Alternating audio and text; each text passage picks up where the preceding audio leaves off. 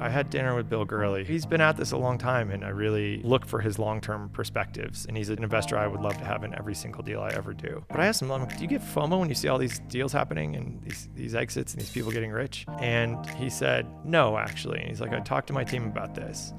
He said, I get FOMO when I go back and look and we never heard about that deal in the first place.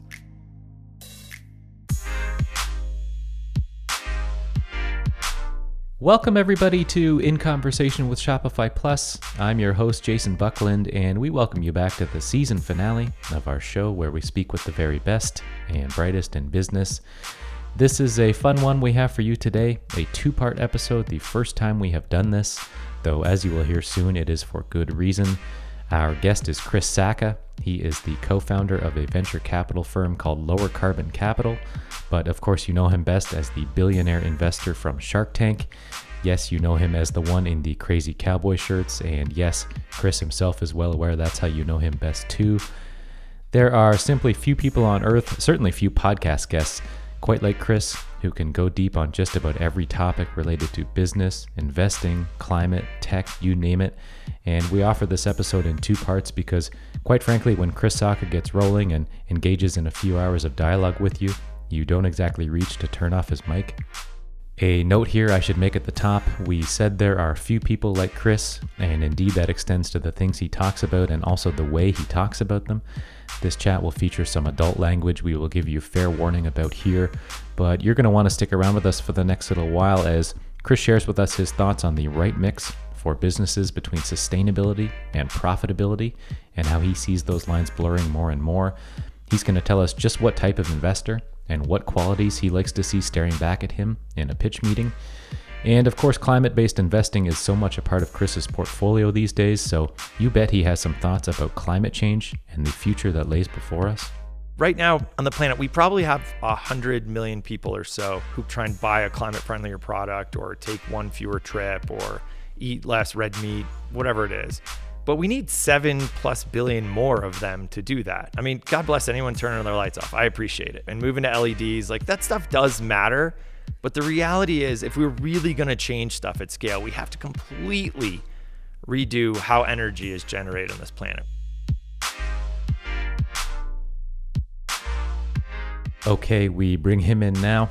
Our guest today was an early investor and advisor to about every tech app in your phone today, including Twitter, Instagram, and Uber. He at one point has appeared on both Forbes' Midas list and also GQ's Worst Dressed list. He is Chris Sacca, the co-founder and managing partner of Lower Carbon Capital, joining us from his barn in Jackson Hole, Wyoming. Chris, this is fun to have you. Thank you for being with us on In Conversation with Shopify Plus. Yeah, right on. True story. I am in my barn, so if you hear a little echo, it's because it's literally a barn. You know, people are going to think I was teasing you with that GQ thing, Chris, but if memory serves, that was something you somewhat proudly made note of in the bio on your company website. Yeah. I mean, look, I think one of the biggest risks in this business or any business is taking your own shit too seriously. And so as much as I'm not going to apologize for some of the things I've accomplished, it's also really important to celebrate those foibles and vulnerabilities that make us human. And so years ago, when I was a public speaker getting paid to show up on these big stages, I lived in Truckee, California, near Lake Tahoe. I was headed to the Reno airport to catch a flight to give a speech. At the gift shop, they had this gaudy cowboy shirt, 80% off. I bought it. I wore it on stage. Everyone kind of giggled when I got out there.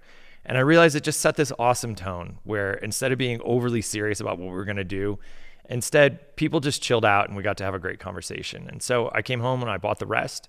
And then that became my move. I've worn those ever since. I mean, even when I went on Shark Tank, they were going to try and put me in a suit. And I was like, I'm sorry, I can't do the show in a suit. And they're like, you're going to walk away from an opportunity in primetime television? I'm like, you guys, I don't need this in my life. And there's no way I'm going to wear a suit on television right now. But the current shirt I'm wearing looks very staid. I just have to point out, it is a professional bull riders tour shirt. So we actually, my wife and I have some bulls on the tour.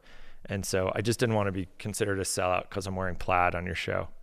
Okay, so we will get into some more of your backstory soon, Chris, and pull some insights out of you and ask your view on a whole bunch of things. But we should tell our audience why it's notable that we're speaking with you today.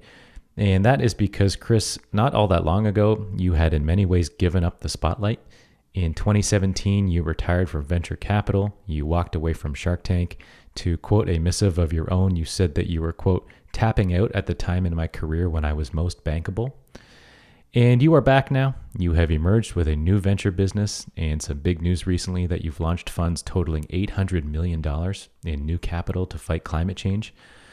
I wanted to start by asking you, we've heard from you about some of the benefits to being away. Relief from pitch emails flooding your inbox, more time with your family, a break from an industry that wasn't getting you up jumping out of bed any longer. What is the opposite to that, Chris? What were the things that you missed most about being at least publicly out of the game? I think to go back to the impetus for leaving, my wife and I were cleaning up our garage, and I found an old notebook from when I lived in Ireland and I was 20 years old. And in there, this friend and I in class used to write 10 questions to each other and pass the notebook back, answer them, write 10 questions back. We should have been paying attention. We really weren't. But in there, she asked me, what do you want to be when you grow up?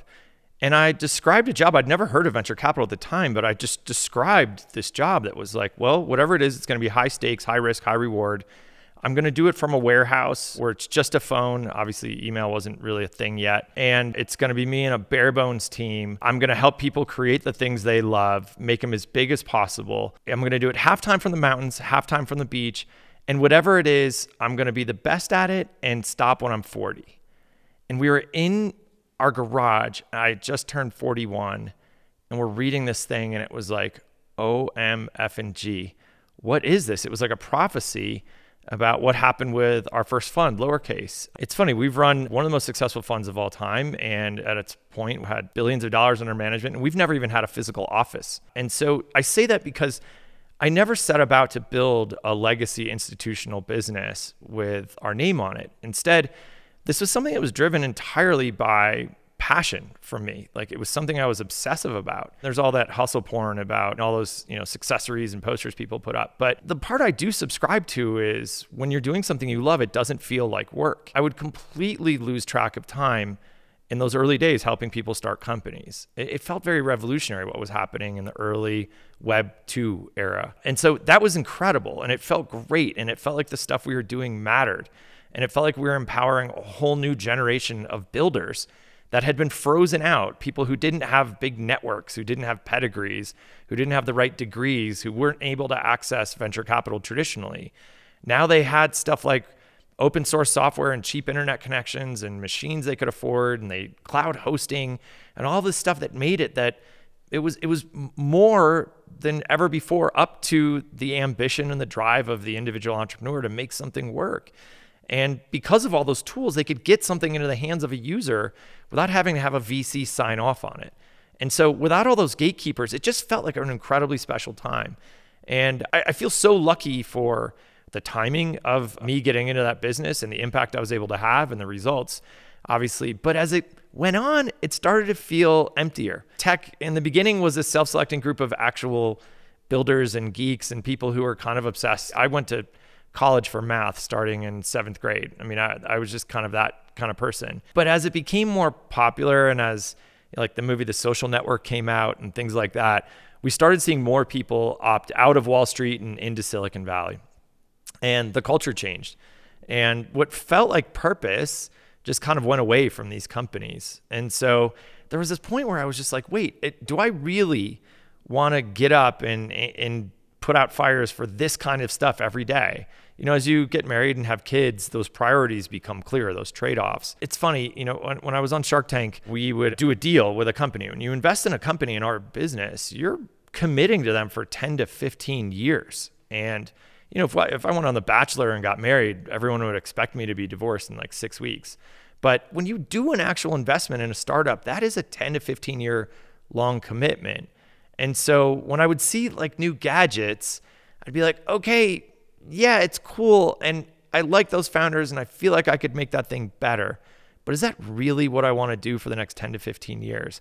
And so that's where it all came, where it all ground to a halt. It was weird because it was at the height of the success of our business. Very hard to raise my first fund.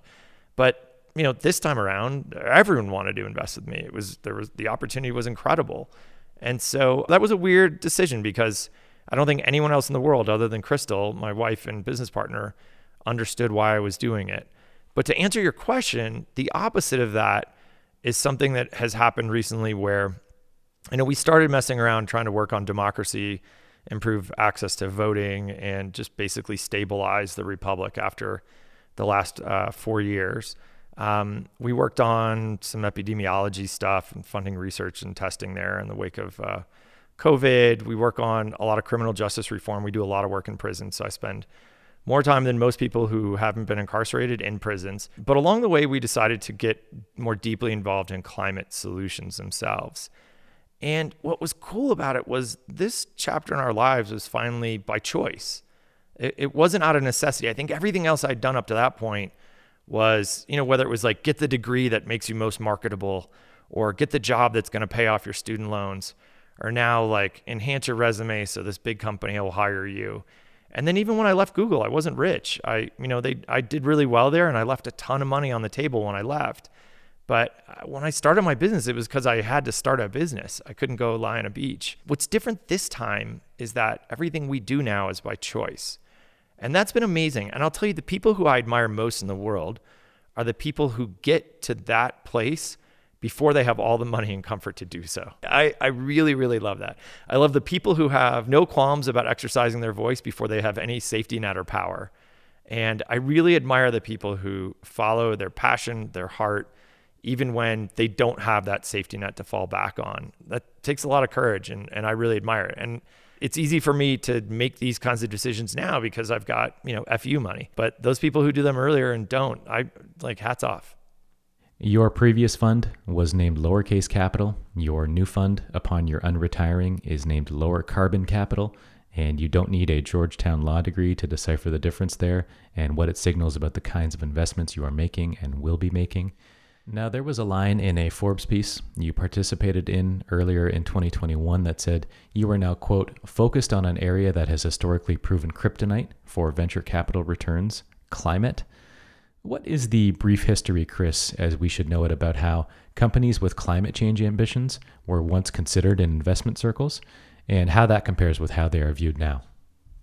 It's the same kind of thing we saw in software. I'm going to go back to what happened with Web 2.0 and the rise of Y Combinator and open source tools, is that before then, it cost millions of dollars to write the first line of code for your startup. You had to have proprietary development environments. You had to have your own racks of servers. I mean, literally, I worked at a startup where we would have to move our servers from data center to data center. And when it was server move day, it was like everybody in the company had to go and put some servers in their trunk and move. And so I think a lot of folks who are building these days don't understand those things. I have a great friend, Greg Spiridelis, who's the CEO of a company called Hi-Ho, but also earlier in his career built Jib Jab and sold it, and built Storybots and sold it to Netflix. An incredible entrepreneur and a guy who writes code. And so what was funny was when he recently started building Hi-Ho, he just kept texting like, oh my God, the kids these days have no idea. He's like, everything, like we take code from, that's already been written out in these public repositories. Everything's hosted in the cloud. There's all these tools out there that we used to have to hammer together ourselves. It's amazing how the barriers to creating that stuff changed the entire landscape in web and app stuff. Well, the same thing happened in climate. There are a lot of factors. One, and I think the biggest that's unrecognized, is machine learning. So much of the development for the advances in energy, in electrical and mechanical engineering, and building materials and industrial chemicals happens in the computer first. They can run simulation after simulation after simulation that would have in the past had to have been physical experiments that are lengthy and expensive. And so we have not one, but we have 3 companies working on fusion right now. And instead of kind of an experiment that might take a month and then going and grinding on that data, instead they run tens of thousands of experiments in parallel in the machine. And that's why it's dramatically accelerated how close we are to net positive energy from fusion. And this happens across all of these areas. I mean, we have a company called Heart Aerospace that's making a fully electric airplane, 19-seat airplane. The entire team, up until a month ago, could fit in a 19-seat electric airplane. When they originally pitched us, it's hard to use the word they because it was just a him. We were like, how is this even possible? And we took it to friends at Boeing and Airbus, and they're like, it's not possible, blah, blah, blah. And then Anders, as he worked on it, showed us how you could model that whole thing with machine learning and build it. And sure enough, now he's got billions of dollars of actual orders not letters of intent, but literal orders from all the majors to order those planes. And so I think that's one major thing that's changed. And then we see the same thing with shared lab space. In the same way that shared computing clusters changed Web 2, we see the same thing happening in climate right now, is that you don't have to build your own bioreactor from scratch. You can go share one and rent it by the hour, literally. And so we see these things, or easier technology transfer out of universities and licensing IP. And all of these things have built up to where in the days of Kleiner Perkins and Khosla and these guys who were investing in climate tech, they had a great nose for the technology. They built really strong science teams. And so it wasn't a folly. They backed the right stuff and they saw the trends coming. It was just too expensive back then. And so it took too much money to start those companies.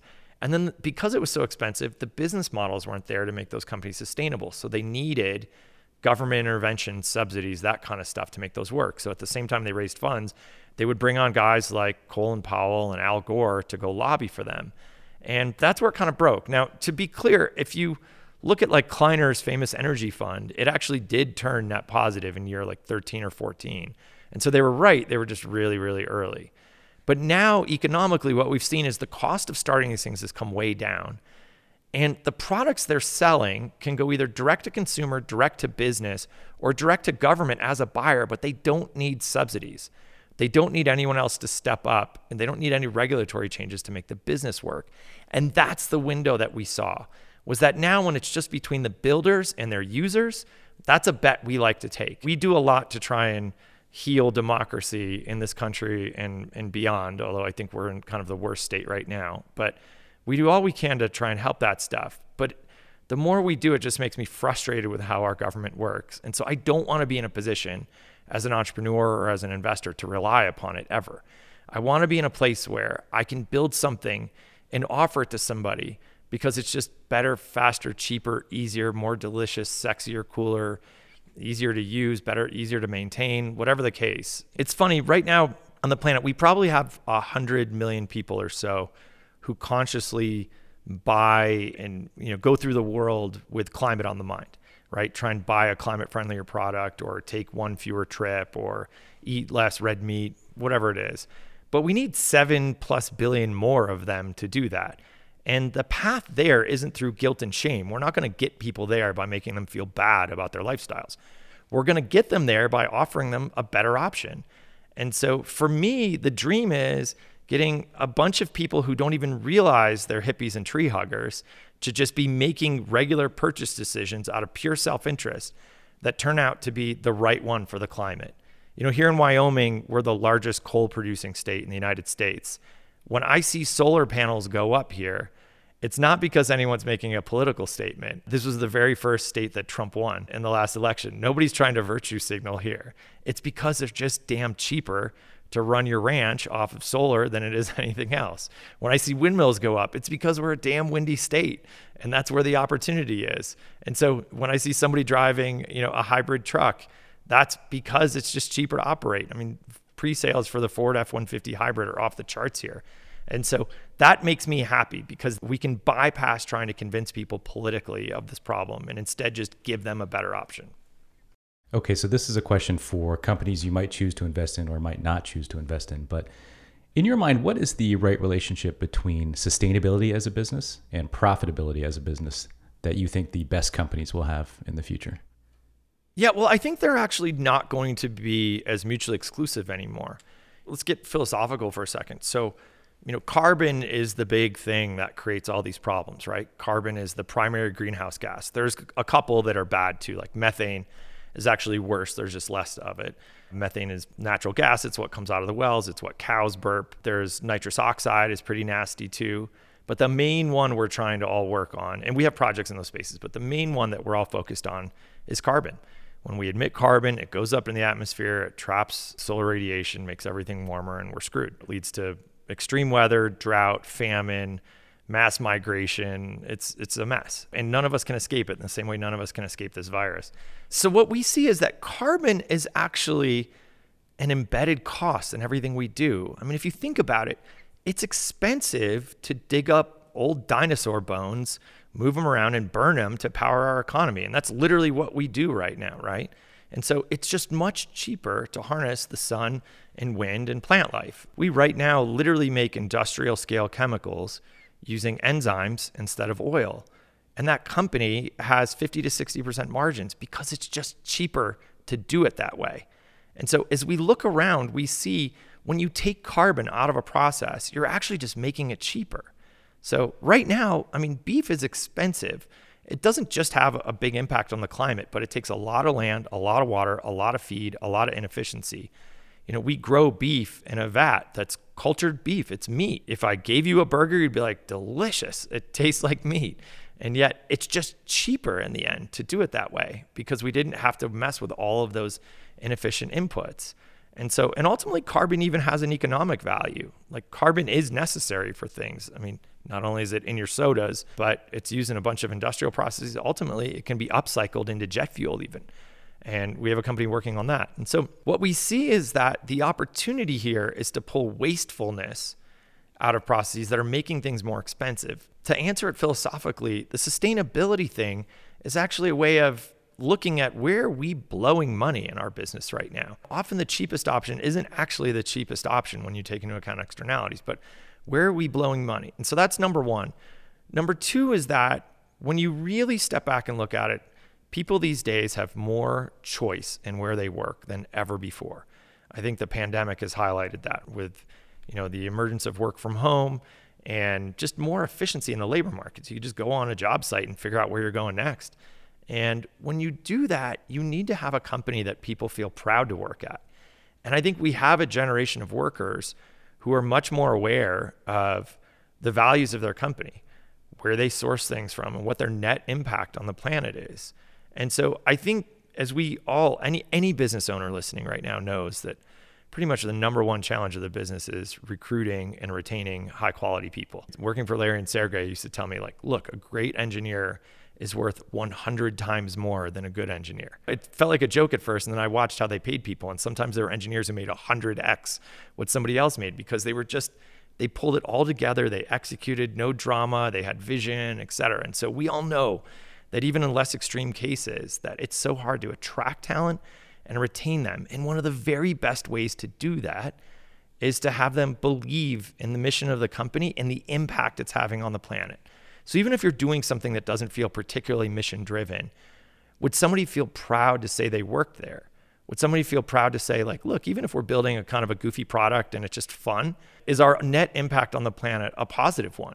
Right? Not everyone has to work on solving the climate crisis. Like, I don't need everyone to drop everything they're doing and go build carbon sequestration devices. You guys are the Shopify podcast. I obviously buy a ton of stuff of Shopify. I have like an addiction to t-shirts with references to 80s movies. Like, there are random businesses that need to exist. But in each of those businesses, ask yourself, like, are we having a net positive impact on the planet? Is the way our stuff is getting built and where we're sourcing it from helping, or is it hurting? And I think as you do that, not only will you feel better about waking up in the morning and going to work, and your kids will feel prouder of you, but you'll be able to attract and retain better and better talent and do fewer times sourcing and interviewing and paying job sites and all that crap that drives us all crazy when we're trying to grow a business.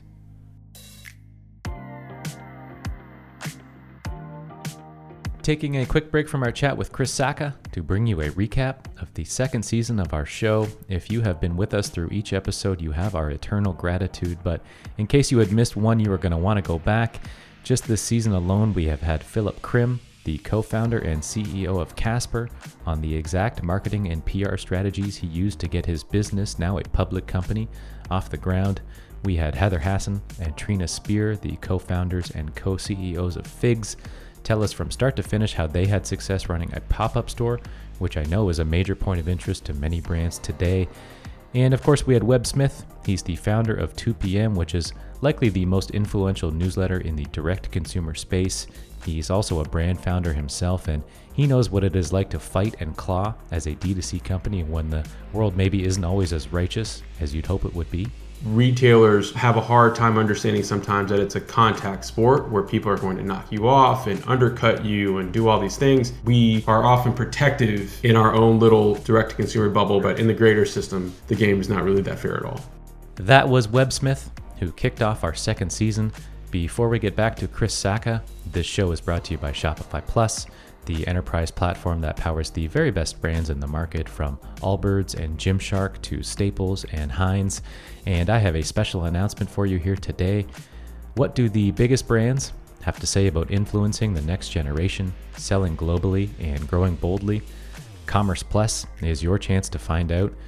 Coming to your screen on October 13th, this online event from Shopify brings thought leaders and icons together for unfiltered talks on the future of commerce. Tune in live to hear from brands including Big Face, Bombas, Mented Cosmetics, and more, and get ready to gain insight into upcoming Shopify products and go beyond what's possible. Register now, or if you're listening to this after October 13th, watch on demand at Commerce Plus. That's commerceplus.shopify.com. Now, without further ado, let's get back to Chris Sacca. On this very show last year, Chris, we had Tim Brown, who co-founded and is co-CEO today of Allbirds, which is kind of like the darling of retail direct-to-consumer companies as it pertains to sustainability. And Allbirds, many know, has the very public ambition to one day leave zero carbon footprint behind in the making of its shoes. Tim told us that sustainability means different things to different people. It could mean air quality, water quality, human conditions along the supply chain. You know, there are a lot of ways to parse that definition. To you, Chris, what have you learned is the most reachable and reasonable way that companies need to have sustainability show up in how they run their business moving forward? We have companies in our portfolio that help other companies figure that out. One of the things that's tough, and I know you have so many business leaders and entrepreneurs listening, is it's hard to understand your supply chain. It's hard to understand the impact. So where does this stuff come from and how does it get here? And there are so many different facets of that. So where do they source the raw material from? If you're making that t-shirt, where does that cotton come from? Where does that ink come from? Where is the place where they're applied together?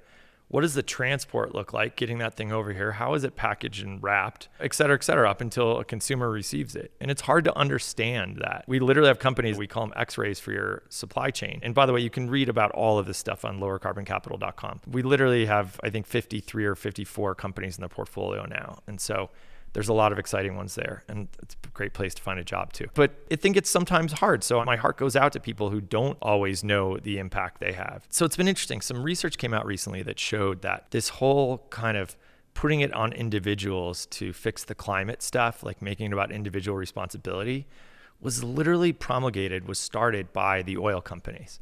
So to take the focus off of them and put it on individuals. So instead of talking about the massive, large-scale things that need to change, they're like, hey, it's up to you to turn your thermostat down. It's up to you to turn your lights off.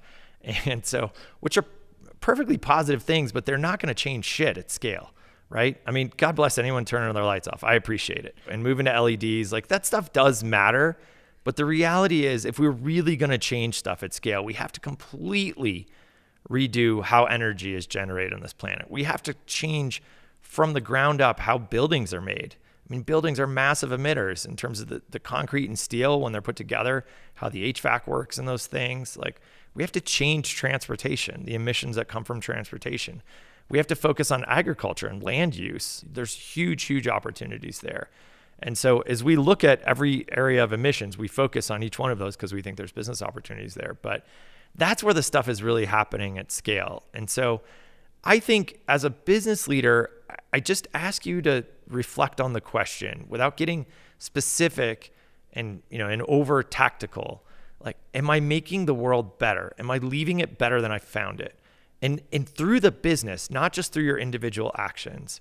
Like, am I making choices in my business that are showing there is a market for more sustainable materials?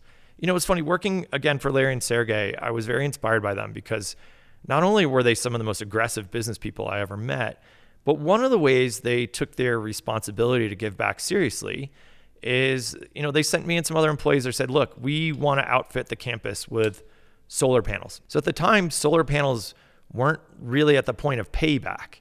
So the money you spent on them, you were never going to recoup by savings yet. They just didn't have that kind of power generation capacity yet. But when I asked them, so why are we doing this? It's the right thing to do, but why is it a good business decision? And what they said was, look, go to the guy who's making them. At the time, his name, Andrew Beebe. He's now a venture capitalist at Obvious Ventures and a guy I really admire. But they said, go to the guy who's making them and see if you can place a big enough order that he can literally change the factory where he gets those things made and bring the cost down as a result. Like place 10x what his regular business is and see if that can shift the cost to where you might get him to pay back. And if so, then we'll call up all the other companies around here and get them to buy him too. I loved that kind of thinking, where by creating a market on our side, we're able to shift the cost curve for that industry. And as a result, get more adoption and then continue that cost curve. And now obviously solar panels pay for themselves within just a couple of years in a residential setting, even let alone a commercial setting. For me, I think that talking to entrepreneurs and talking to business leaders, it's do what you can to try and be aware. What is our impact? And then what kind of moves can we make at scale that will drive really, truly systemic change here?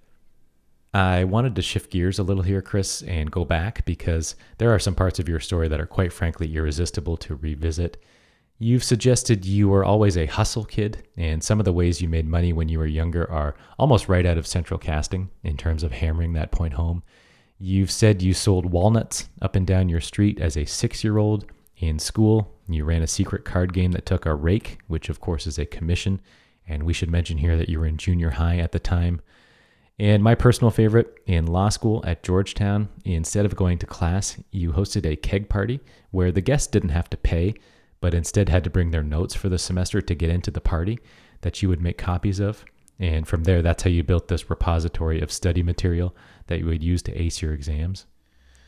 Now, I really wanted just any excuse to bring those items up, but I wanted to see if I couldn't also tie them back to a relevant question about the place your professional life ended up.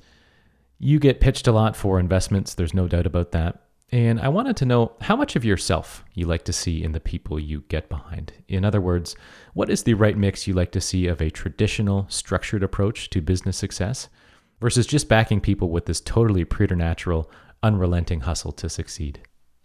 First of all, you did your research. Appreciate that. It's kind of fun to reflect on all those things. I don't even know where they're talked about, but it's kind of fun to string those together in one paragraph. I think one of the biggest challenges for an investor or a CEO or an entrepreneur is too much pattern matching, is trying to say like, okay, this was the thing that worked and now I'm going to do whatever I can to replicate that. If I try to hire another me or something like that, it's weird because the times have changed. There are things I don't understand. A few years ago, I had a young kid working for me. He was telling me about e-gaming and I'm like, what the hell? Why would I care about e-gaming, right? And then I was mid-range, not early, not late to crypto, but I still don't own any NFTs. I mean, I think that's the thing that really made me feel old, where I'm like, I get it, but I don't get it. I really want to resist the temptation of foisting my idea of what a great entrepreneur or leader is on anybody else. You know, we have this young kid who works for us named Harsh. I mean, Harsh absolutely was a hustler, like was in my inbox as an undergrad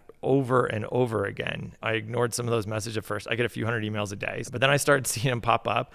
And then when I actually looked at them, they were value added. He was bringing companies to us. He was giving us some insights. And so we eventually kind of gave him a chat. He was smart. We asked him to do a little bit of work and it was great. It was high quality. And as we collaborated with him more, we realized this kid's special and his life is very different than my life growing up. And so I think if I had had an image in mind of what he was supposed to be like, I would have completely whiffed on it. And instead, he distinguished himself not through any kind of weird obsessive, like, you know, finding my home address and knocking on my door in the middle of the night, but by just showing himself to be valuable. You know, and that's what's funny as we hire for lower carbon and we've been building out a team and we have this great science team, you know, we don't really post those jobs because by the time we go to hire, the people who are best for those jobs have kind of presented themselves to us or have made it onto our radar through a network of people who are like, hey, go talk to Clea. She's helpful. You know, like go pay attention because we just keep hearing this name. And as we meet with her, we're like, oh my God, she's a genius. And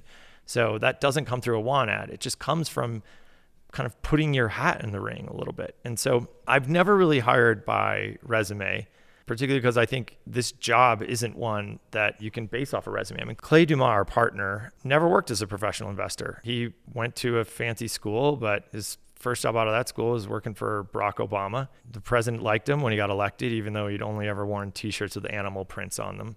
And so the president gave him a job at the White House. He was beloved there and had a bunch of different roles within the White House, working for the deputy chief of staff and then the chief digital officer.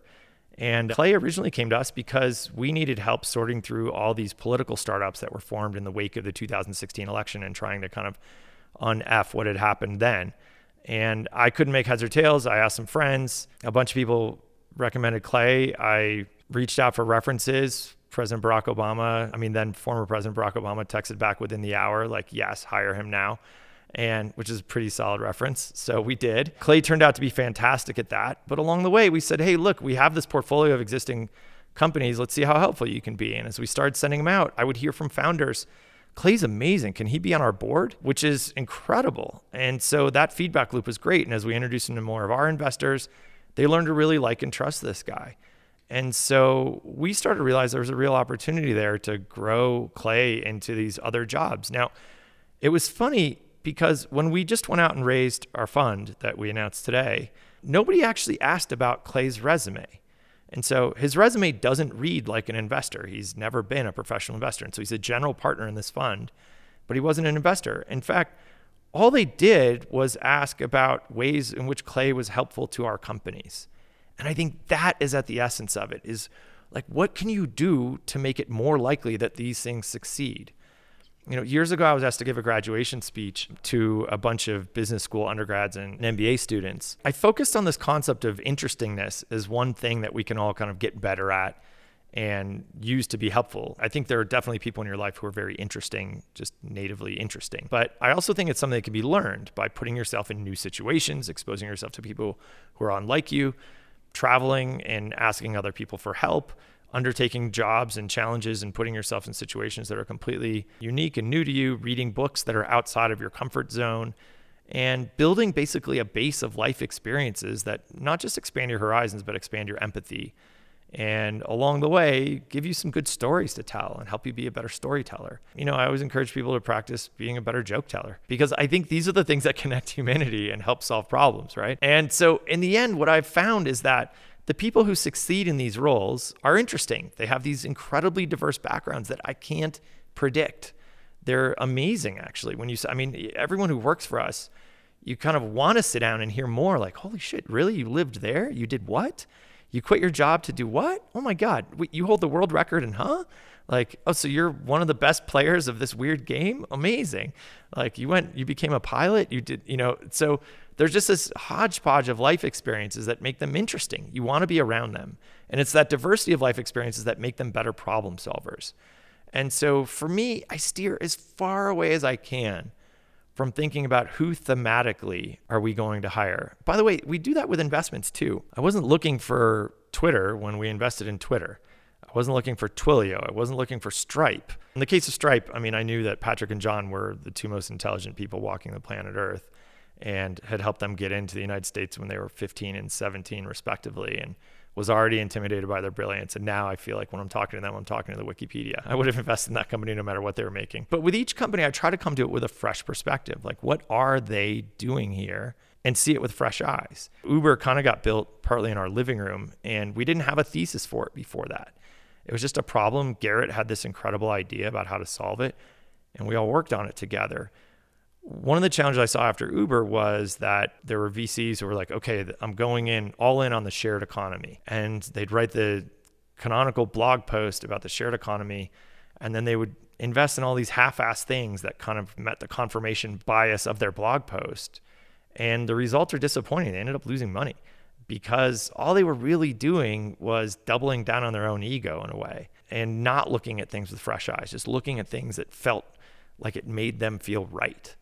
And so I try and do the same thing with people, is not come with like, hey, this is the kind of degree we're looking for or the number of years of experience or any of that. Like, I don't want to know that. I want to see something that's just compelling and different and that surprises me and that I hope I don't have preconceived notions about, or if I do, it challenges them. My main thing is I want to evaluate, are they helpful? Are they moving the needle forward? Our secret at lowercase and lower carbon is find the very best companies in the world or make them find us, right? Be the first choice they want to make.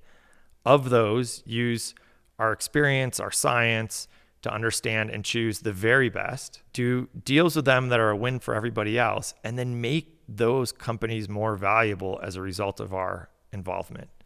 So I can't guarantee the success of any one company, But I do know that with a lot of these projects, I can make them more likely to succeed. And so I hire people who I think can help make these companies more likely to succeed, who can help us make sure that the best companies in the world come to us first, choose the best ones, and then make them more likely to succeed. And so I encourage your audience, your entrepreneurs, the people who are running stores, the people who are building businesses, as they think about hiring, is this somebody who is going to actually help the company be more successful, rather than just filling out a job description and kind of meeting those criteria, asking themselves. A long time ago when I was at Google pretty early, and we were trying to hire somebody, and he wanted more stock than like the stock tables would grant him for his role. And a colleague of mine who was there relatively early said, well, I'll give some of my stock if it helps hire that person. And we all looked at him like, whoa, really? Like, why would you do that? We were already hundreds of people at the company.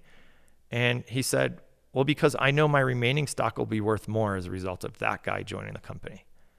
It was such an incredible lesson for me. And I've carried that through every time, whether it's in a portfolio company or whether it's in my own firm. Every time I give a piece of the company to somebody, or in a portfolio company, approve stock options for somebody, or just a hire letter, I make sure we ask ourselves again and again, is the remaining stock we have left after this grant going to be worth more as a consequence of that person joining? Will they make the rest of the stock worth more money or not? And if the answer isn't a clear hell yes, then it's a hell no. That's kind of how we approach everything here, and as a result, we're a very, very lean team. I can't stand meetings. I try and delegate everything I can. I try and be as radically transparent as possible so that if I make a decision, that decision never needs to come back to me again. It can be replicated until we've changed our minds someday. But part of that is just making sure I am hiring people who I am so confident can help and move it forward. All right, thanks to Chris Sacca, and that concludes the first of a two-parter here with Chris. Join us back on the same feed for part 2, which is where things really get fun. We talk about some of the biggest names in Silicon Valley, and Chris shares what he thinks about each of them, and he does not hold back there.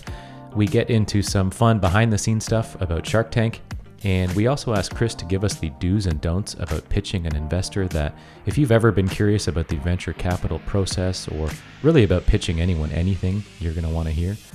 So come back for part 2, and to find more of our interviews with Ben Francis, the founder of Gymshark, Chip Wilson, the founder of Lululemon, or Emma Greed, the co-founder and CEO of Good American, visit us online at inconversation.shopifyplus.com.